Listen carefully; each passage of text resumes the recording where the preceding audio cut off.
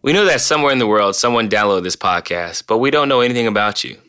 The folks who support this show would love to know just a little bit about who is listening. If you have 2 minutes, it really does only take 2 minutes.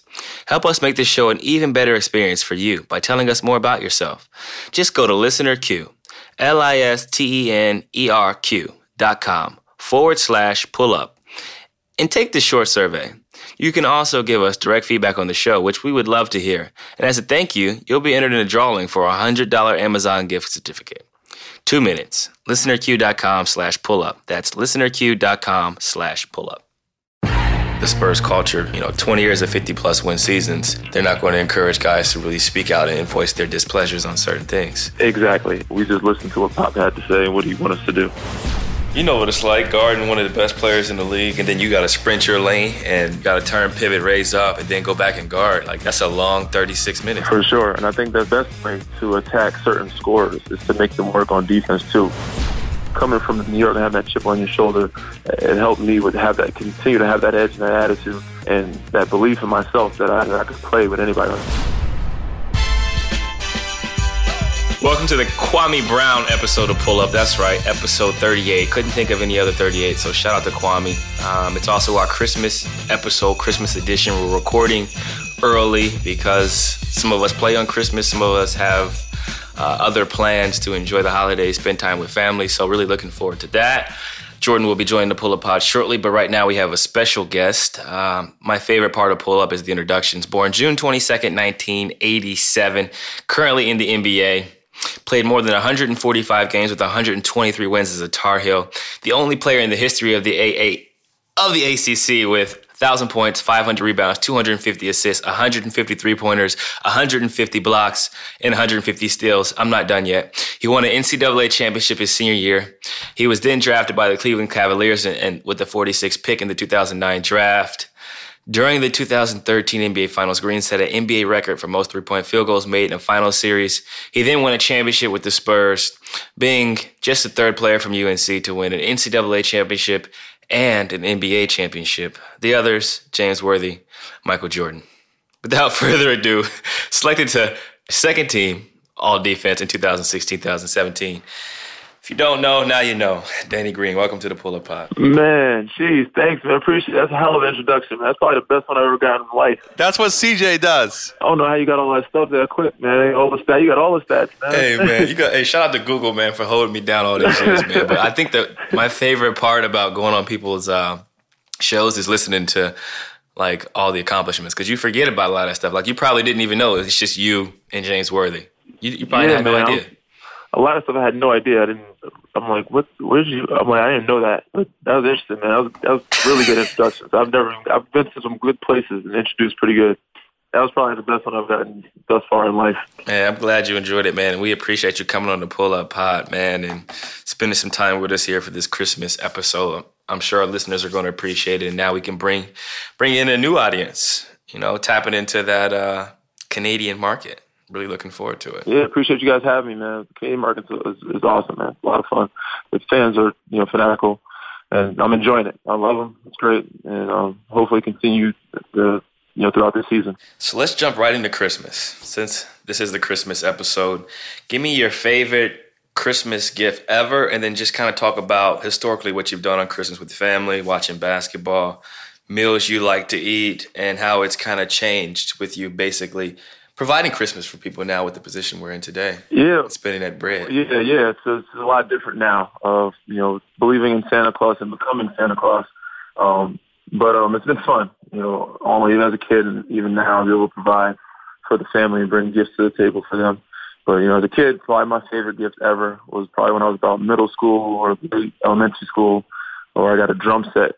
I know my parents was happy to give it to me, but not too happy that I got it, because I was, beating on that damn thing and making all types of noise throughout the house. But I got a drum set, and of course it was, every time you lose a bike or a bike gets stolen, I would get a bike and I would be excited about that. So my all-time favorite was probably the drum set. Drum set, I had no idea. So that's giving us some insight into DG's childhood, playing the drums. Did you play in the band in high school, or did you just kind of put that behind you? Yeah, a little bit of snare, man. You had to choose in middle school whether you could do band, orchestra, or percussion, or so I did snare drum, and luckily, so got into it. I wasn't good or anything, but so becoming Santa has been more challenging and learning people and figuring out what kind of gifts. But I said it's a blessing to be able to do so. And so we also had to sacrifice our time and our holidays, not being there all the time with our families, but doing what we do to be able to call this a job is a blessing. But to be able to provide for them and put smiles on their faces for Christmas has been amazing and fun time. I agree. I think that Christmas is a great time to be with family and spend time with loved ones and kind of reflect on a year passing by, as you head into the new year. Obviously for us, it's changed because we're either playing or practicing or traveling on Christmas essentially every year. So the outlook has kind of changed on it, but being able to give back to the community, being able to help those who are in positions of need is something that you can't really explain. It's definitely a great feeling. I actually have my Christmas party tonight with some kids from the Boys and Girls Club, so looking forward to going. Awesome. Good luck with that, man. Good luck with that. I appreciate it. It's one of the highlights, going bowling with the kids, trying to get my wins up, and just spend some time with the young ones. So you talked about your love for Toronto. Obviously, you played in a unique culture in San Antonio. How's the transition been? It's been easy. The organization's been great with bringing us in and treating us like family and helping us adjust. The fans have been great as well, helping us adjust. But I've always loved Toronto. Even before I even moved here and became a Raptor, I've always visited in the summertime. For like the last 10 or so years, I always did a camp up here. It's far up, and where there's no cell service, like in Huntsville. But Canadians are always so nice. The city was nice. Always a lot to do. It was very similar to New York to me. But even when we visited when I was playing for another team, it was one of the favorite cities that most guys like to go to and visit because of how much stuff they have to do and how diverse it is. So I'm enjoying it. I'm loving it. So the transition was easy. Well, they made it easier, and it was great because I also had a lot of time. I was lucky because the trade happened in the summertime. So I could imagine being traded mid-season or any time during the season. It would be kind of hectic and crazy trying to find a place to live, and adapt and adjust and learn the system. So I was able to learn the system and, go into mini camps with the team early on before the season started and get a head start on things and also find a place to live and not have to worry about doing that during the season. So the adjustment period was great. It was easy. It was fun. And I've enjoyed it, all the way thus far up until this point. Where were you at? So I was actually in China when the trade happened. Do you remember where you were at and kind of what your thoughts were early on in the process throughout the trade? Because I think it's turned out to be, from the outside looking in, it's turned out to be great. You're having a great year. You're shooting well from three. You're playing well. You're showing some versatility. Yeah, it has worked out. It's been a great situation for me. I'm adjusting pretty well. But when the trade happened, I was in New York with my family. I was actually sleeping like 8 in the morning, 7 in the morning or something like that. I was getting calls. I'd woken up to miss like 3 or 4 missed calls from my agent and from Pop and a close friend. And I'm like, all right. And I see, you see that many calls from your agent and Pop, your coach, you're something's going down.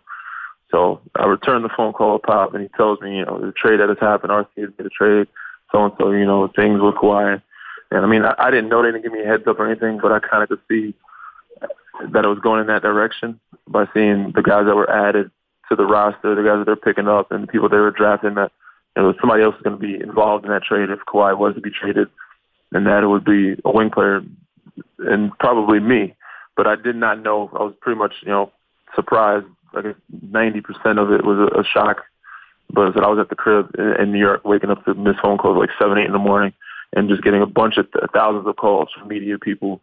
Even the best ones the ones I picked up were the ones from my teammates. The guys that checked in on me, LaMarcus, Manu, even Timmy, Tony, those guys are checking in, and the staff, they always wish you the best and say, we're going to miss you on this side, man. You were great, et cetera. So that love right there made me feel good. But I said it was a win-win all around for me, being in Toronto, knowing that they were a team that was successful already in the East and that were pretty good, and the fact that it was closer to home in New York, and the fact that it was a city that I always loved to visit and go to. So, it was a great situation. So I was it was a mixed feelings, mixed emotions. I was sad that I was leaving San Antonio a little bit, but excited about the new chapter and being in a new city. Danny, what has been the biggest adjustment for you? Because shout out to Inside the Green Room. I love the pod, and I know you said on there recently that thank you.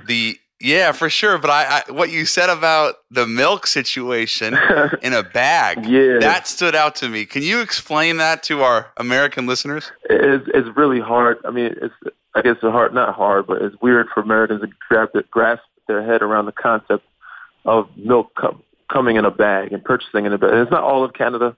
There's just certain parts, I think, in Ontario where they sell bagged milk, and you have to like buy a container to put it in and like cut the bag, and they keep the milk in the bag while it's in the container. It's a weird process, but that's just one of the adjustments. But obviously, everything here is like you're in another country. You kind of forget that. You use different Canadian money. You have to go through customs every time you travel. Every time we travel, we go through customs, but you're using different money. You're using Celsius. You're using kilometers. So those are probably the biggest adjustments of everyday life of if they tell you certain things and you're like, I don't know what the hell that distance is in kilometers, man. You have to tell me miles or feet or inches. You know what I'm saying? Or they're saying, oh, turn the temperature. I don't know what to turn it to in Celsius. Those small adjustments, are weird, but the everyday, weird like adjustments that I've had to, I guess, kind of adapt to a little bit here and there. While I still adapting to, but it's just been weird for me. You talked about adjustments. I think that it's always unique to hear about people's stories on where they were at or what was happening. Obviously, trade rumors are a part of the game. Oladipo told me when he was traded, he's actually flying from a kids camp. He was in the air. He had a kids camp. When he landed, turned his phone off airplane mode. Wow. He had been traded from the Thunder. So it's always unique to get that perspective of players. But in your particular instance, similar to Oladipo's, he gets traded with Sabonis. You get traded with Kawhi. Is it easier when you get traded with a teammate or a friend? I think that usually makes the transition a little bit more smoothly. Does that kind of help where you guys are both figuring things out? You're figuring out the kilometers versus the miles, figuring out the milk in the bag, where to shop at, where to get your crib at. Does it help when you have somebody to kind of go through those things with? Oh, definitely, man. Definitely. For another instance, like when we get stuff shipped here, a lot of stuff we can't even ship across the border. Like we have to ship it to Buffalo and drive and go pick it up. So a lot of times we're figuring out all those things together at the same time. It's like, all right, we got to get our car here. Oh, we got to ship it to so-and-so's house in Buffalo. Then we have to drive to Buffalo and bring it across the border. Or, getting your pets here or whatever it may be. Getting something set up here or, figuring out where to shop, where to go. And how long does it take to get here? How's traffic on your side of town? So all those things, are different instances where we're learning together. And, besides the fact that we play together, it makes us more comfortable in the locker room and speaking and talking and, knowing certain theories and, principles and philosophies. Those are easy and trying to incorporate those to our teammates. But so even with outside, the locker room and outside off the court, we're still learning and helping each other figure out how to live in this new country or this other country. 2 follow-up questions. Pets. I heard you're a snake guy. Just elaborate on this. Are you a snake guy? How many snakes do you have? I wouldn't say I'm a snake guy. I would say I'm an animal guy. But I do have snakes. I had 2. One recently just, he died. He got sick. It actually is a common thing. They get sick and pass away. Their stomach wasn't good. But I like all animals. The reason why I chose snakes to start was one of my first pets. I do have 2 dogs, but because they're so low maintenance, all you have to do is, feed them like once a month and give them water and heat. So I can travel on the road and not have to worry about them. I could leave them at months at a time if I need to. With dogs and cats, you can't do that, So when I was single, I didn't have enough time or have anybody help me take care of a dog or a cat. So the reason why I got a reptile, so I got a snake. They were very easy. And I have 1 right now. I had 2. The one that recently passed. And probably going to wait until, I guess, a new batch of litter, the guy that I know who does breeding, before I get another one. But, it's a common thing for snakes to pass away, but I wouldn't say I'm a snake guy. I said I like all animals. I go in the zoo and learning about animals like Discovery Channel, wildlife, all that type of stuff. So it's not just snakes. Toronto's got a dope zoo. Yeah, they got a lot of different things out here, man. You got to check them out. Danny, were you on the Panthers, right? Not Gauchos growing up? Yes, Panthers, Long Island Panthers. They were the Long Island Panthers, and then they changed them to the New York Panthers. Right.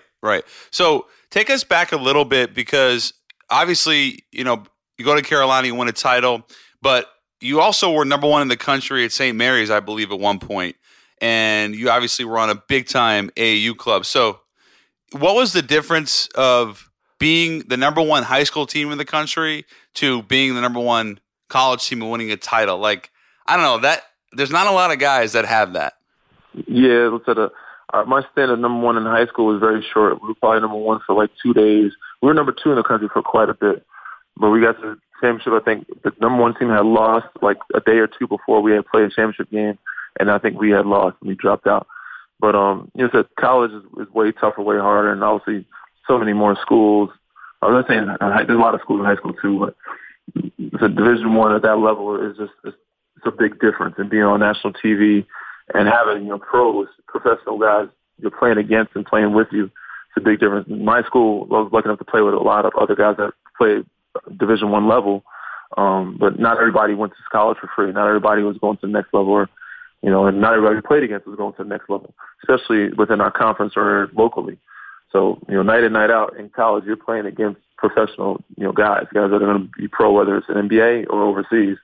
And that competition is just way different. And being number one, in that aspect, I think is a bigger achievement in college than it is in high school. I was listening to one of your pods recently with Sham God, and he was saying that, when you make it from New York, you feel like a different level of confidence. How did that and how has that manifested itself for you, Danny? It helped. It helped a ton for me, confidence-wise. Like, so you come from New York, back then anyway. Back then it was like the Mecca. So you felt like, if you were one of the top guys there, that you could play with anybody or you could make it out anywhere. But then you realize you go to other states, you go to other, places, different other country, and you realize how good a lot of these guys are. And so I didn't start till my senior year in college. And you realize you have to play and get behind some of those guys. But, coming from New York and having that chip on your shoulder, it helped me continue to have that edge and that attitude and that belief in myself that I could play with anybody, or that I'm better than the guys or I can be better than the guys in front of me. So I need to work and do what I was supposed to do. So, yeah, playing back then in New York, it helped a great deal, a ton of my confidence still to this day, and making it, to the next level, and I guess breaking a roster or breaking a rotation and getting into a rotation of a roster spot or earning a starting position.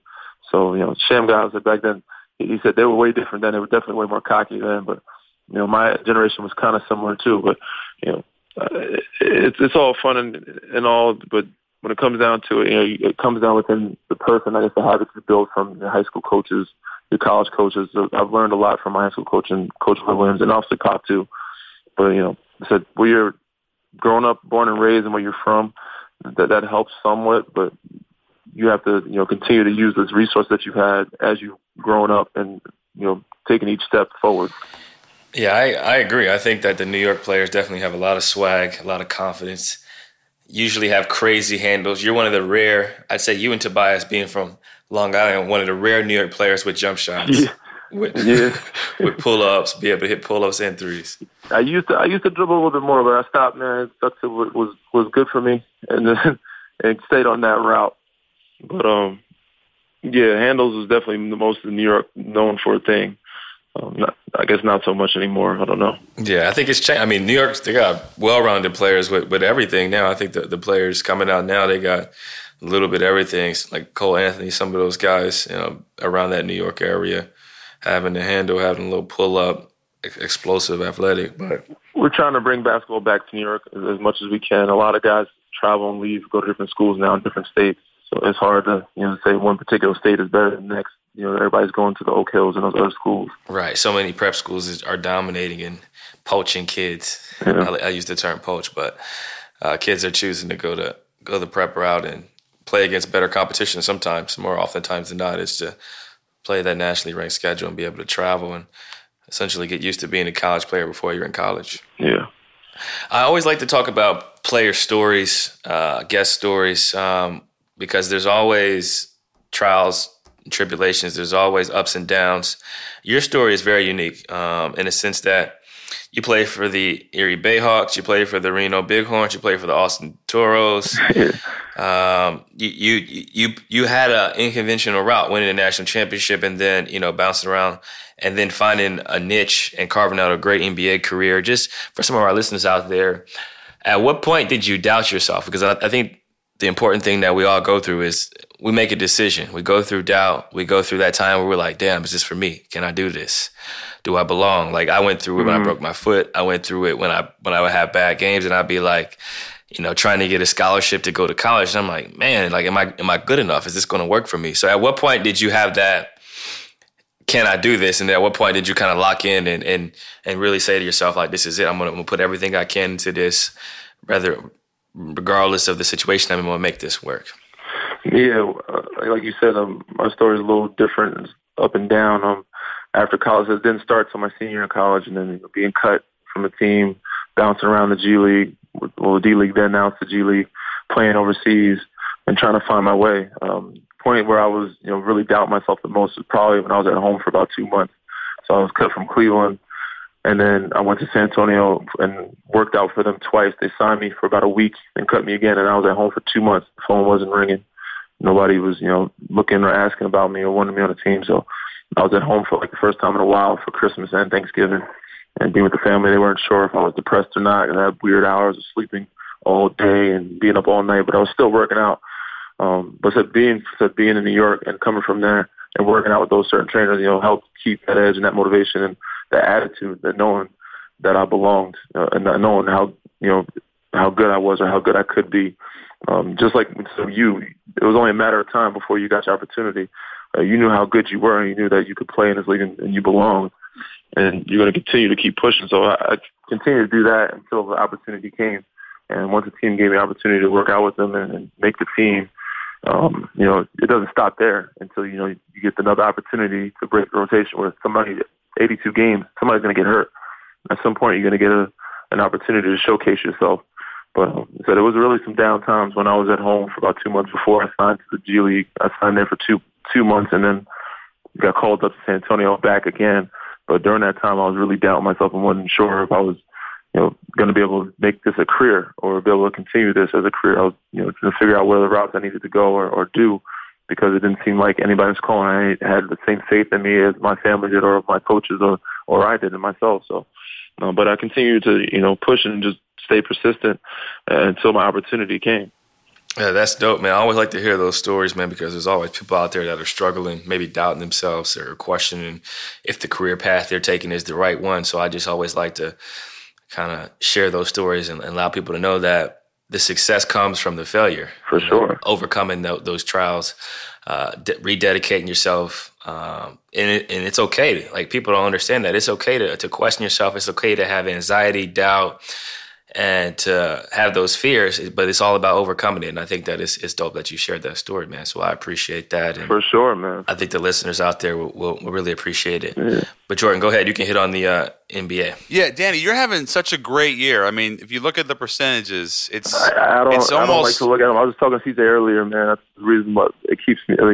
I feel like when I look at the percentages, I feel like it's bad luck for me. Oh, okay. But, so far, it's going well. You know what I'm saying? They try to tell me, right, well, you're shooting this, so I don't want to hear it. And then, I feel like I'm going to start shooting terribly. But I'm having a decent year so far. It's going well. Wait, CJ, are you superstitious like that too?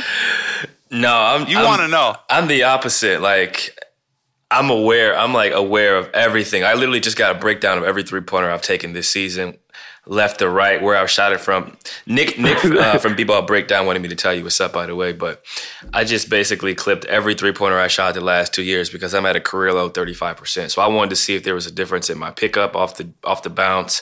I wanted to see if there's a difference in my left-right versus the hop versus the right-left. So basically what I found is that I need to hop more. I'm left-righting too much, and my percentage is significantly lower on the left-right as opposed to right-left and hop. So I'm about to be hopping for the next 20 games to see if that changes. see if that changes my percentage. And something small like that is crazy. It could change a whole season. It could change a whole game. It could change a whole percentage. But I think for me, for more than anything, I'm not that superstitious. Most things I really don't care about. But I guess with the numbers I am, I'd rather not. I'd rather just play and not think about it. Got you. But I just think it's all of a rhythm thing and a confidence thing. So regardless of what you're doing, if you're confident in it, you're gonna be all right. And I think CJ will say maybe he's thinking about it. I may be wrong, but he may be thinking about it more. The fact that it's low, he knows the number that it's low, and he's wondering why it's low, and maybe he's thinking about.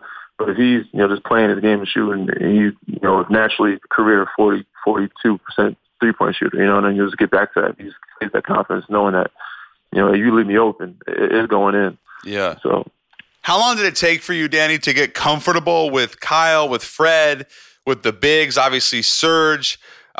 Just when did it feel like, okay, I figured it out and they figured me out and we're going to start to really roll now? It was easier with Kyle and Fred, they're definitely more facilitators and great with pushing the pace. Those guys are easy to play with and get along with, and also they're competitors. They're going to compete on both ends of the floor. Serge too, but sometimes Serge, he's not the most natural. He's good, he's a decent passer, but he's not the most natural. I wouldn't say tunnel vision, but his most natural thing is to going to the basket or getting a bucket or shooting. Right. And he's, his afterthought is finding an open guy, but he can do it. He's very capable. We're just trying to make him consistent. And I'm trying to be more mindful of spacing with him, of how, where he's going to be at, when he should roll, when he shouldn't roll, when he should pop, or when he should set a screen and not set a screen for me on the sideline. They're probably going to trap me, or, spacing of when I throw it to him, might come back for a DHO, or, so those type of things feel out.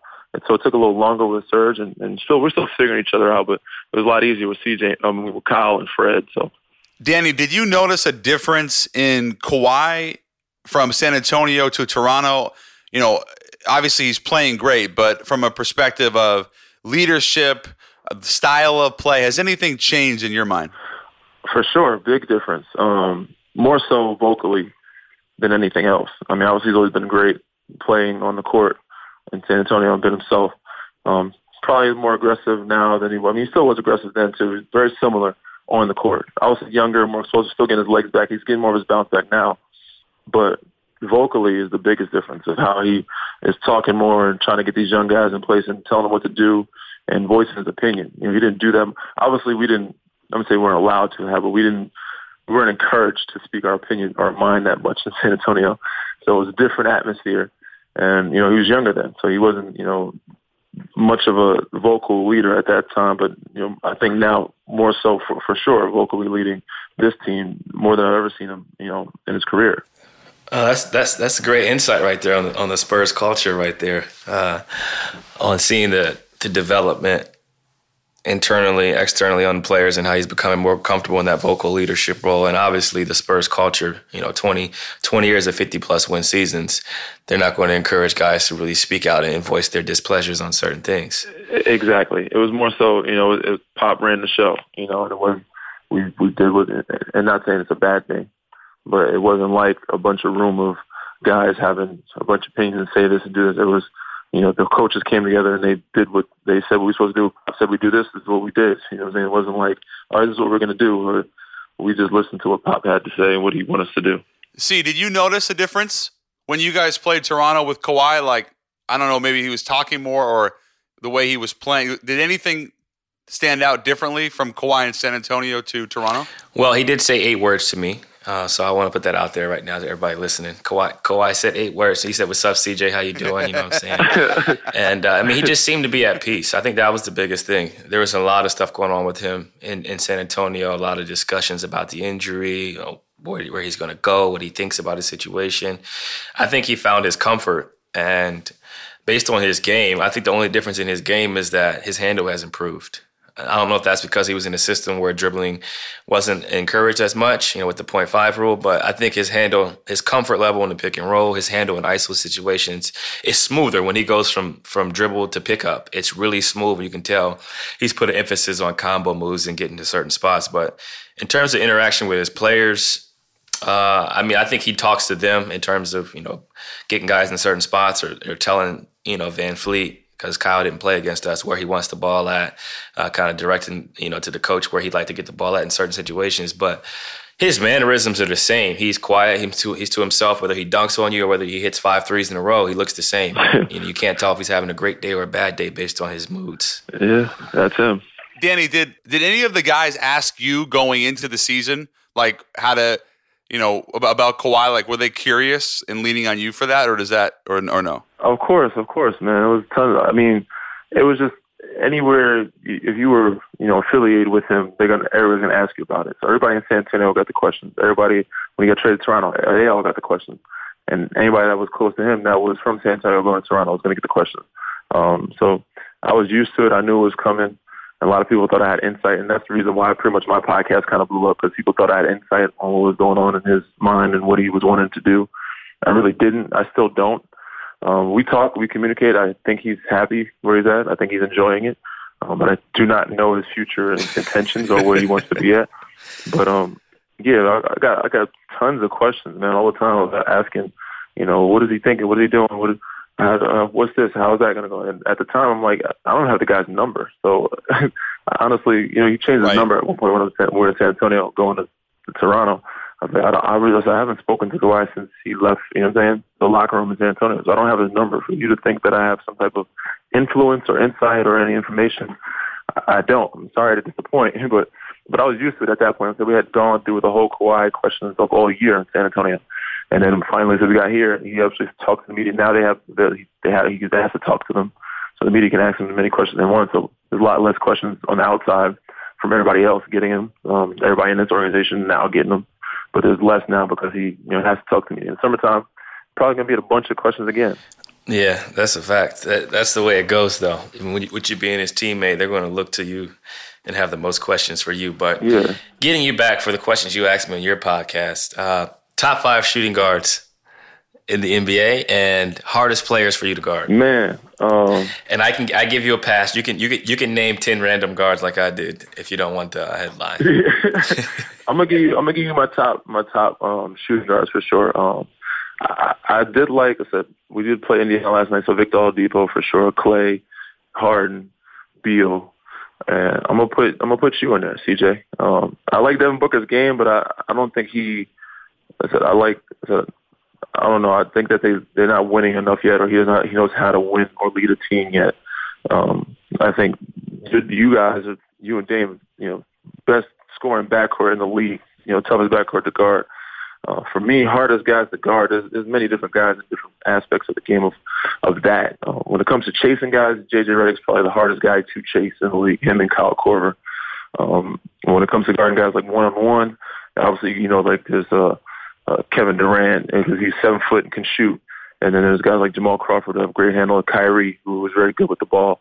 So those guys are probably the toughest guys to guard, I think, 1-on-1. But everybody's tough. Everybody's tough to guard in different ways in the league just because of how good they are, what they do. And certain things are harder to guard for certain people, whether it's chasing them over, 7-footers setting screens on you, or whether guarding them pick and roll, or whether guarding them just 1-on-1. But, I would say those are my top shooting guards. And I don't know if I would put Drew Holiday in that category, because I don't know if he's a 1-2. He's more of a combo. But I like Drew a lot, too. I'll put him up there. I appreciate that, man. And I agree with you on the chasing part. JJ Redick is a nightmare. Having to guard him in the playoffs, it was tough. The first quarter, Chris Paul and DeAndre and Blake, every play was for him in the first quarter. So if he got going, it was man the way he moved. You knew the first 5 minutes would come to JJ, and DeAndre is going to be hit you with screens, and Blake. Those two guys are ridiculous. All the illegal screens in the world, man. So. Yeah, I appreciate you sharing that insight, man. I think it's important people out there listening realize that there are different types of hard covers. There's guys who are catch and shoot specialists who are extremely hard to guard. There's guys who don't really try to score much, but those 15, 20 points they get a night is costly. There's guys who just come off screens. There's guys who can do everything, like Kevin Durant, like a Kyrie, those type of players like James Harden, who are going to score at all 3 levels, which really makes the game difficult. If a guy has a midi, he can finish at the basket and hit threes. It's going to be a long night most nights. Yeah, I don't think people realize how hard it is defensively as it's going on each year, because obviously they're officiating it differently. But everybody in this league is very talented at scoring in many different ways. And even though they're talented, it's still, you have to work for everything you earn. Every bucket it's hard to, we make it look easy. You make it look very easy. It's hard to get a bucket, man. It's not easy to be scoring 15, 20 a night or so. So, so everything you got, and it takes a lot of effort. People look at some of these guys on the bench like, oh, he's not that good. He's not a bum. He shouldn't be playing. That guy is really good and probably can give anybody 15, 20 points a night, in the right circumstance. So for the fans, those people listening out there, they don't really understand how talented guys in this league are, offensively and defensively. So, fellas, those tough covers with somebody like JJ that's running around a lot, getting DHOs, and having these just a litany of screens all over the floor, staggers, everything. Then when you gotta make a 25-footer in the third quarter, fourth quarter, that's when being in shape really matters, right? Oh, for sure. Yeah, that's crucial. For sure. You have no idea what his shape is, man. So you're chasing somebody all night and then trying to score another end, too. Yeah, it's a nightmare. You know what it's like, guarding one of the best players in the league or the best player in the league, and then you got to sprint your lane and you got to knock down a three, or you coming off a double staggered, or Toronto likes to run those dribble handoffs, and you run in hard as you can. You got to turn, pivot, raise up, and then go back and guard. Like that's a long 36 minutes, 35 minutes, or whatever it is. For sure. And I think that's the best way to attack certain scorers is to make them work on defense too. Golden State, a lot of guys, they let some of those guys off the hook by they don't have to play. Some of those guys, they obviously have 4 or 5 All-Stars. But if you make a guy like Steph guard and chase or, guard somebody in the post or something like that, on offense, he's going to be a little bit more tired. But if he's able to just hide out in the corner somewhere, he's going to be, very fresh on the offensive end of the floor. So, that's kind of one of the tactics that I think a lot of teams or coaches use, or more should use anyway, is attacking those guys. Obviously, they're great players on both ends of the floor, but if you want a guy to slow down a little bit, if you attack him a little bit more in defense, he'll probably won't have as much energy on offense end of the floor. That's a fact. The best offense or the best defense is offense a lot of times, and vice versa. For sure. But I ain't going to keep you too much longer, man. I appreciate you coming in. You gave us a strong 38 minutes, man. So I appreciate that. Once again, shout out your podcast. Shout out your Twitter handle. For sure, man. I wish you guys the best of luck. Appreciate you jumping on as well, man. Much love, man. We got to get you in the studio to come check it out whenever you can, whenever. So when I come back there, but maybe next year, so I'm come check out what y'all got, going set up or something. Yeah, for sure, man. And I spend a lot of time in the city, so I'm sure we'll come across each other this summer.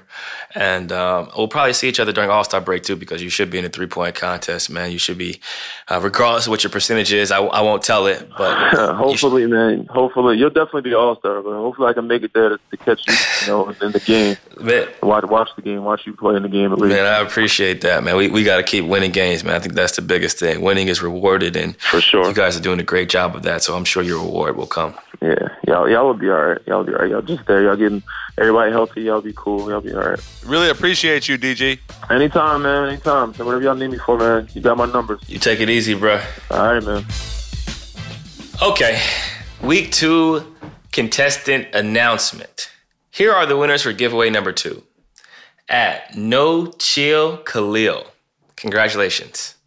I hope you enjoy what you're about to receive. At Vaslyfe, Vaslyfe. Congratulations. At PDX Envy. Another winner. Congratulations. At BSCHNYD. Bashnd. I hope I said that right. If I didn't, I apologize in advance. I appreciate you listening. We have another winner. At Rip City Caleb. Shout out to Rip City. We always appreciate it. We will contact you guys on social, for shipping addresses and all that stuff. So stay locked in and continue to check out your Twitter feeds. All right, we're going to running back. You know the drill. We'll be reading a trivia question on the show to give all the Pull-Up listeners a chance to win some lean-in gear. You can leave your answer as a reply to the pinned tweet on Pull-Up's Twitter, and winners for this week will be contacted on Twitter and announced on next week's show. Also, again, in order to win, you must be following Pull-Up on Twitter. Good luck.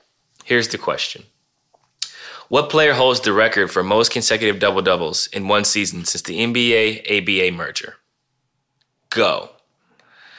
I wish you guys nothing but happiness and success on this Christmas. Eat as much as you can. Drink as much as you can within reason. We're not going to do the wine corner. However, they have recommended Bailey's and coffee, and they said it goes great with cookies. I'm not sure because I've never had it. There's also the Pennsylvania Dutch eggnog. They say it's silky smooth, and it goes great with cookies. So those are my tidbits for the day. Jordan, do you have any Christmas spirit routines or things that you normally do on Christmas with the family?